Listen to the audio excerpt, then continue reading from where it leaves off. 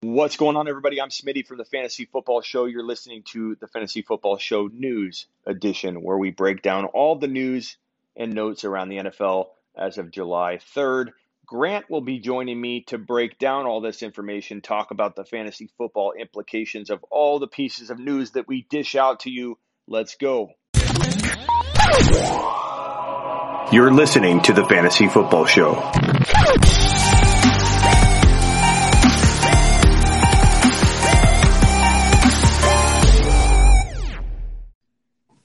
What's up, Grant? How you doing? I'm doing well, man. How are you? Doing good, man. So a little bit of news kind of floating around today. David and Njoku, the Browns tight end, is looking. He's demanding, his agent's demanding a trade.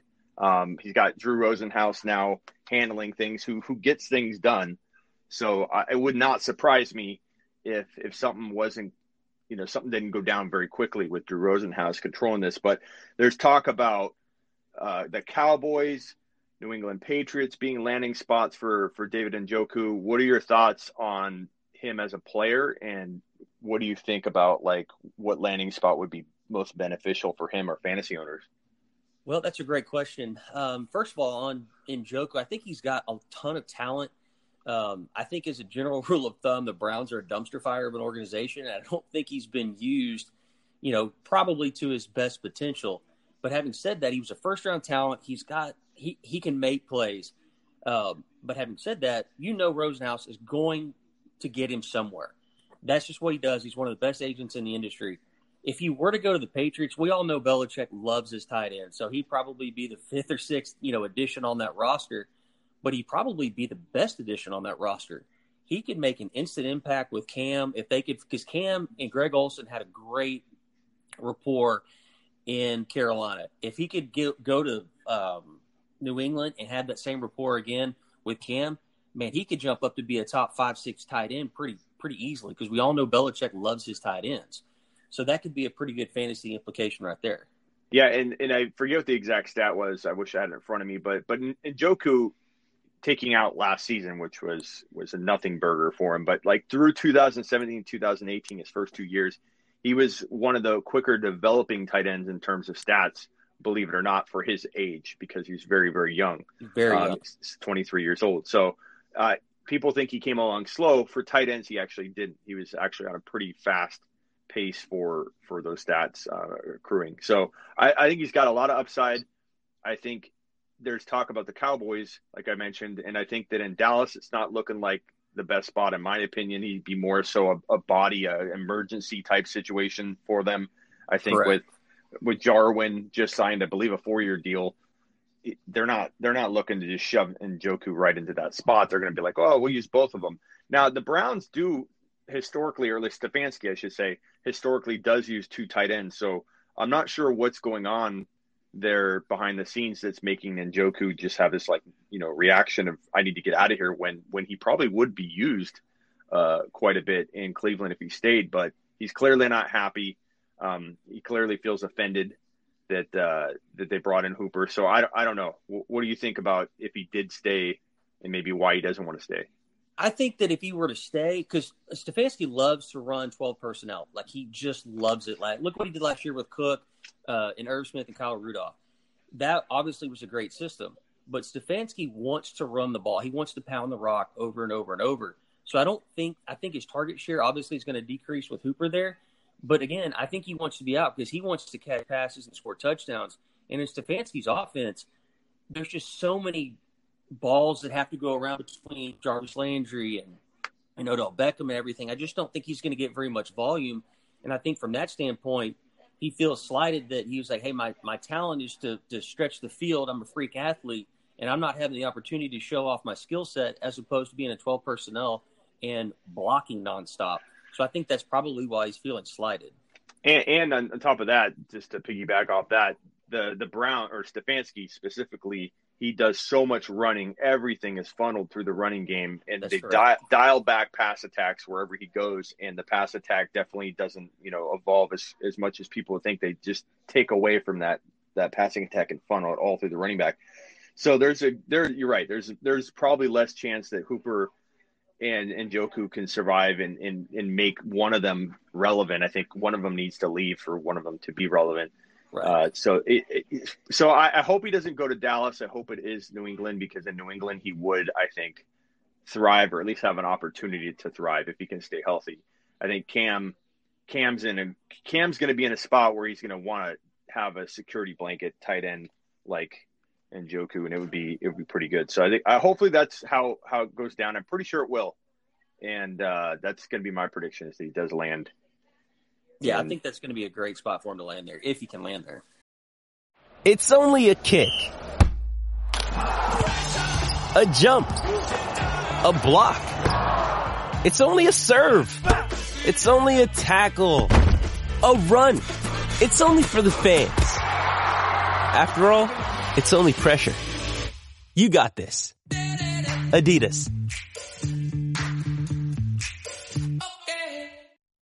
Yeah. Other news kind of floating around right now. Antonio Brown, there's a shot that the Seahawks signed free agent Antonio Brown. That's been kind of buzz for a little while now. The Ravens were another thought. He's been working out with different quarterbacks, kind of making people jump to conclusions. But I'm not sure exactly, to be honest with you. I haven't looked into it too much. What kind of suspension he's potentially looking at for that pleading no contest with that delivery driver. I don't think anybody knows for certain anyway, but I think there's a chance that any team that signs him is going to be looking at a potential suspension for him to start off the year. Now, in redraft, and that's not for sure, but in redraft, he is worth a grab. Like, I'm grabbing him in double-digit rounds, and I'm grabbing him when I'm really not super interested in any of the players that are left, and I'm like, damn, who do I take at this point? Like, why not take a chance on Antonio Brown? But what are your thoughts on him playing? Do you think there's a shot at him coming back, and do you foresee a suspension by the NFL?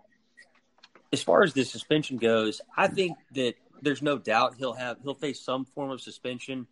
Now, Goodell is judge, jury, and executioner, so there's no telling what he's going to do. He could wake up one morning and say, 2 games. He could wake up one morning and say 8 games. There's no rhyme or reason between how Goodell likes to suspend players, so that kind of bothers me too.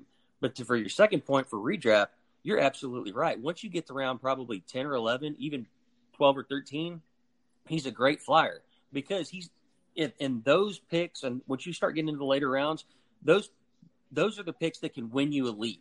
You know, that you might hit a home run but it also costs you virtually nothing. So I think it's absolutely a good idea, because if he were to come out, say he sits out 4 to 6 games, gets a couple games under his feet, those last 8 games, 7, 9 games of the season during the, especially in the fantasy playoffs, that can win you a league. You could have a potential wide receiver 1, depending on his landing spot, for just a bench spot. So I think it's a great to go ahead and draft him in the later rounds. What's nice about Antonio Brown is that based on pre-rank lists, so if you're drafting on whatever draft app that you're drafting on, more than likely his pre-rank value is going to be super low. So a lot of times people forget he's even there, because people are unprepared. Their cheat sheets only go so deep, and some cheat sheets don't even have him on there. Right. And bottom line is, you get to like round 12 or 13 and you see A Brown, and you're like, oh crap, I totally forgot he's even there. Like, pay attention to your pre-rank list. Make sure he doesn't pop up within that first scroll of players. Once he shows up within that first scroll, somebody's going to get a cute idea and say, I'm grabbing Antonio Brown. So make sure you know where he's at on your queue, your pre-rank list. But also in best ball, he's an ideal candidate to draft, because it doesn't matter if he doesn't show up for 8, 9 games. If he ever returns to elite form for even 5, 6 games, whatever, at any point, or even if he plays week 7 through 12, gets suspended, or walks out on his team in week 12 like he could do, it doesn't matter. Best ball decides for you who your optimal lineup is each week, and this is the kind of guy that's a difference maker in best ball. So definitely, I think, grab him in best ball drafts. I completely agree with that. NFLPA continues to recommend no preseason games be played ahead of the 2020 season.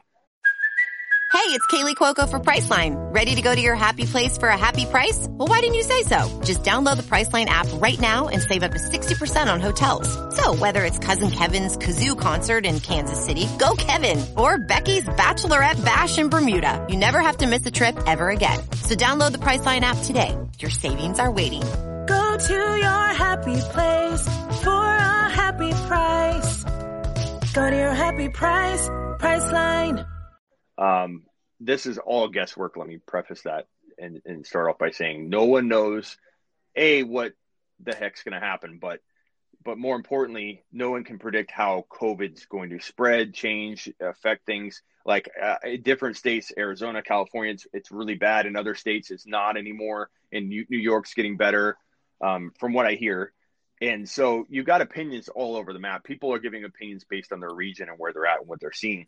But the bottom line is this thing could spread like crazy again and shut things down. Other sports could really be trouble for the NFL, because if they fail at staving this thing off and it spreads within a stadium or staff, then it could really shut down, just like the NBA shut down the NCAA. The NFL could definitely be looking at a problem if other sports don't handle this well. So it's really hard to predict. But I think no preseason's probably, I don't know. Do you think that's smart?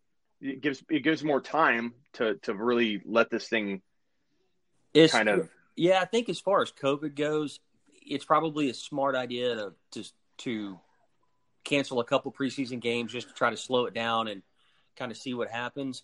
But from a football standpoint, these guys have got to have practice. They can't. There's no way they can show up with no preseason and on day one just start playing. You're talking about the amount of injuries that are going to happen to these guys. I mean, I think it's just a lot of people don't understand what it takes to be a professional athlete, and then the injury risk that happens. So I'd like to see him keep at least one, ideally two preseason games. I know they've already canceled two, but I really think they need at least a game or two to prepare, or at least maybe extend training camp. Instead of having the games per se, you're going to have to at least they'll be in training camp there and just have game-like simulations, because getting in football shape is completely different than running routes in your backyard. Yeah, and if you really think about the preseason and what it entails, like it's literally one game where the starters really go all out, or that's correct. Go out. So if you do cut it down to one game, that it's still going to work the same, and it'll be the younger guys that don't get a shot to try and make the team, and that's life. but at least have the one game. I think you're right, that will create that sense of this is what. Let me remind my body what it's like to get hit and just get in a groove. But my concern is the NFL should have. I think they got greedy and just tried to say we're going to start on time. We're going to have 16 games. The smart play would have been to be proactive and predictive with it, and to just maybe even create a 10-game season and start it like near October, and just give this thing more cushion room. I just feel like they're trying to shove it in, and it could cost us the whole year. I feel more confident that the season will start and be halted at some point than it will be canceled. I think that the odds of them playing week one are probably high. And I think that they will start week one. And I think one of the main driving forces is that, money pretty much controls all. There's too many trillions of dollars with the T involved in the NFL, which would then trickle down into college football. And, you always had that big trickle down effect. They're not going to want to mess with the money pipeline. And so I think, in my opinion, the NFL is going to force its way into existence and just kind of just say, look, we've got to start the season. Let's see what happens and go from there. Because I just think that at the end of the day, there's just so much money involved that they just can't take off. They just can't cancel the season. Yeah, but if I would have come to you in November and said, Grant, the NCAA tournament is going to completely be canceled, you would have been like, you are absolutely insane. Like there's zero chance that would happen. There's too many money ramifications to that.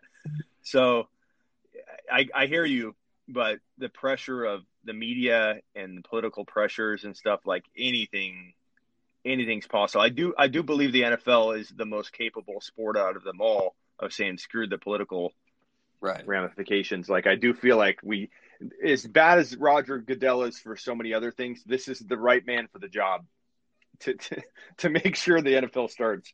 I feel like he's definitely going to be pushing for it no matter what. So, yeah, it's tough. So your prediction is we do start on time. Do you think we'll have stoppage at any point, or do you think that we'll just kind of through no fans? I think my head says, yeah, we'll have some form of stoppage. My heart says no. Nobody wants it to stop, but I think realistically, I think we'll get back into it, and I think you'll have a few guys get it, and I think once a few guys get it from per team, I think they'll have to shut it down, unfortunately. Yeah, because if you think about if one team gets it, everyone's saying, well, they isolate that player. Well, not necessarily, because that player is exposing all the other players, and those other players are then going to go on the field. And so, it's hard to say that one player can just be removed and the whole thing can continue on. It's like that 10-day exposure. And I don't know if they're in the NBA, they have these smart rings that the players wear. It takes their temperature, constantly monitors the vitals. I think that's a great idea. I think the NBA's far more likely to screw this up for everybody because of the close contact, the licking of the ball when you're shooting a free throw. Like, the NBA is going to be really, really hard, in my opinion, to get out of this thing. Yeah, and I think the NBA is going to end up being the catalyst to see kind of what's moving forward for all sports, because they've got them so isolated in a bubble that they've taken every precaution to try to sanitize everything and keep them in their bubble city down in Orlando, that I think that if that fails, inevitably everything else is going to, they're the cookie will crumble from them. Yeah, it's Cam Newton. I know this has been kind of all over, and I've pretty much talked about it a ton, but I thought I'd ask you, where do you rank him heading into 2020 now that he's a New England Patriot? Is he ahead of any one of Tom Brady, A-Rod, or Breeze? You wouldn't be crazy to rank him ahead of one of those guys. I personally cannot put Cam there. Cam has been – I'm not saying Cam can't rebound and become a really good quarterback again, even top 10. He potentially could, but I think it's going to take him a little time in best ball. I like him because I think at some point he could be playing in the top 5 to 8 level, but it might be like mid-season on or like week 10 on, something like that, and that's why best ball he's perfect. But I think it's crazy, in my opinion, when people have him like top 5 already, top 6, when you have so many other quarterbacks that haven't had this time off, aren't going to learn a new offense. There's still some questions about his supporting cast being, if you look at who he's got compared to like a Breeze or compared to a Brady, obviously Brady has way more talent, or even A-Rod, who, yes, has a thin wide receiver core, but he also has Devontae Adams, Aaron Jones. I think he's got more weapons than Cam. Where do you rank him? What are your predictions for Cam in 2020? All right, so I just updated my rankings yesterday, and I've got him currently sitting at 16, right behind Daniel Jones and right ahead of Jared Goff. So far. I want to believe the hype. Obviously, he's a former MVP. He's got all the talent in the world. The problem is he doesn't have much talent, in my opinion, around him. N'Keal Harry has not come into his own. Edelman's, 32, 33 now. He's kind of long in the tooth. I just don't think they have a lot of explosive playmakers. And then you also have to factor in his health. Is he really healthy? They said that the shoulder was okay coming into last year, and then all of a sudden the list frames. And you just don't ever know with him. He's 6'5", 250. That's a lot of weight, and he likes to play physical. So if he can stay healthy, I think that Belichick and Josh McDaniels are going to use him in a way to where he could end up being top 5. He could. I just think the risk outweighs the reward from trying to draft him like a QB1, though. Last question I have for you. Well, let me give you a side note, and then I'll ask you the question. You can answer both if you want. But Deebo Samuel, Athletics, Matt Burrows is reporting that Deebo Samuel's foot, he's dealing with a classic Jones fracture, quote unquote classic, which apparently is a 2-week better type situation for him. So the timetable for recovery is 10 to 12 versus 12 to 16, which was initially reported. So he could be on the verge of being close to ready for week 1, week 2, week 3. Deebo Samuel, what are your thoughts on him? And then Lev Bell. These are 2 guys I think are going to be overlooked walking into drafts from this point on. Lev Bell has been reportedly training like a madman this offseason.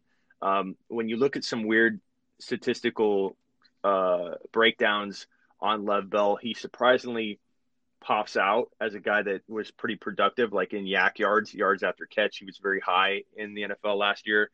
He's in a black hole of a situation for running backs and Gase, and literally couldn't be a worse situation for him when I think he does have one elite year left. Like if he went to Tampa Bay, if he went somewhere else, he'd literally be a top 5 running back for at least one more season. I think he's still got that talent left. It's just masqueraded in this version of Lev Bell that, you know, we don't know what he's got left. We can't see it. The Jets won't let him become the player I think he can become for 1 or 2 more years. What are your thoughts on both of those guys? Man, that's good news for Debo. It's going to hurt Brandon Ayuk's drafts, but I really think Debo could break out this year, barring that he's completely healthy and gets back in. I just think that's going to be a really good situation for him coming back. And then Le'Veon Bell is really intriguing. I am all over Le'Veon Bell this year. I really think that Adam Gase will finally not Adam Gase running back. I think they'll give him the rock. They just drafted a new left tackle. They went out and signed a right guard. They are shoring up this line. I think Rashad Perriman will probably fit in really well in that offense. I really think that Le'Veon Bell could really bust out, and I'm actually really, really high on him. And then the 96 team Battle of the Pimps, I think I ended up getting him in like the 4th round and was super stoked about it. Yeah, let me pull up the stat here. There's a stat here. 2019 running back consistency ratings. Lev Bell was number – he was number 1, which is crazy, according to this list right here. 2.247. Kareem Hunt was 0.283. Zeke Elliott was 0.302. The lower number, the better. Tariq Cohen, that's surprising. He was that high. McCaffrey, no surprise there, being in the top 5 at 0.319. Dalvin Cook, no surprise there at 0.337. But, wow, I mean, Lev Bell, like I said, there's just a number of different stats that show that he was actually efficient last year. Yak yards, top 15. Consistency rating, he's up there with the top 5. I just feel like he is definitely a steal. If he falls to you, where would you take him? What's the highest you take Lev Bell? So I actually have been doing a lot of mocks lately, and the highest, and I've been drafting in the 3 spot a lot lately. And depending on where people fall, I wouldn't have a problem taking him mid-3rd. I think mid-3rd, it is a risk. I'm not saying it's not, but I think that can be a risk that really, really pays off. And I don't think your draft. I don't think you're giving up too much draft capital in the middle of the 3rd for the reward that you're going to get with him. Okay, let's pull up his ADP. His PPR ADP as of right now is 3.08. So that sounds about where That's you're taking him. Yeah. So I think you could still, on occasion, get him as like your 4th drafted player. And I think if that happens, it's like a no-brainer at that point. Because you're talking about, I like Calvin Ridley. Don't get me wrong. I like Calvin Ridley in the 4th round. I like, Cooper Kupp as some intrigue. Jonathan Taylor, Mark Andrews, Mostert, Singletary, Woods. Those are all guys going right in that range. And there's nothing wrong with any of those guys. But I think Lev Bell feels very low risk and worth a shot at that range. If it's like 3.4, 3.3, now you're talking where Mike Evans could fall. Kenny Golladay sometimes falls there. Kittle, Kelsey. I'm taking all those guys over Lev Bell. Agreed. Once you get to Juju, Connor, Odell, A-Rob. Yeah, that's Carson, definitely the breakover point. Yeah, Carson. Even Jonathan Taylor, like I said, that's where you start saying to yourself, okay, not in every league. Don't put all your eggs in one basket for any player. That goes for all my breakouts, like even Clyde Edwards-Helaire. Don't load up every single team you have with Clyde Edwards-Helaire because I'm predicting breakout. Or A.J. Brown. Don't go loading every team up with A.J. Brown. Things happen. Injuries happen. But Lev Bell in 1 or 2 of your 55 leagues you do, Grant, I think is worth a shot. Completely agree on that. So you had mentioned Robert Woods and Cooper Kupp. I got a question for you. I've been mulling this over as a possible draft strategy. Say you're in the 12 spot or 11 spot, and at the end of the 3rd, early 4th, what's your opinion on taking both Robert Woods and Cooper Kupp on your team? I don't like that idea. There's certain wide receivers I could do that with. I could do that with Evans and Godwin. I could do that with Brady, Evans, and Godwin all on the same team. I could do Mecole Hardman and Tyreek Hill and Mahomes. Hell, I in one draft I took Mahomes, Kelsey, Hill, Clyde Edwards-Helaire. I'm rolling with the all KC team just to see if it'll work. I did it with Peyton Manning and the Broncos one year and cleaned up with it. I did it with Randy Moss and Brady back in the Randy Moss days in New England. It cleaned up with that. People make fun of that approach, but I think it's totally doable. And I love whenever I can do it with a team and an offense like that. I try it that every year that there's one available to do it like that. But Woods and Kupp, they rotated last year. It was the Kupp show the entire first half of the year. Where's Robert Woods? Robert Woods was nowhere really to be found. Then they switch. And Robert Woods tears it up and Kupp kind of vanishes. That to me indicates, and I know Cooks is gone, but that to me indicates that there's probably only room because Cooks wasn't all that, wasn't hogging up a ton last year anyway. So that to me shows that there's probably only room for one guy to thrive. And I don't know that I want to take the chance that you'd even get it wrong each week if you had both of them and you're like, okay, I can't start both of them anymore. I'm getting killed.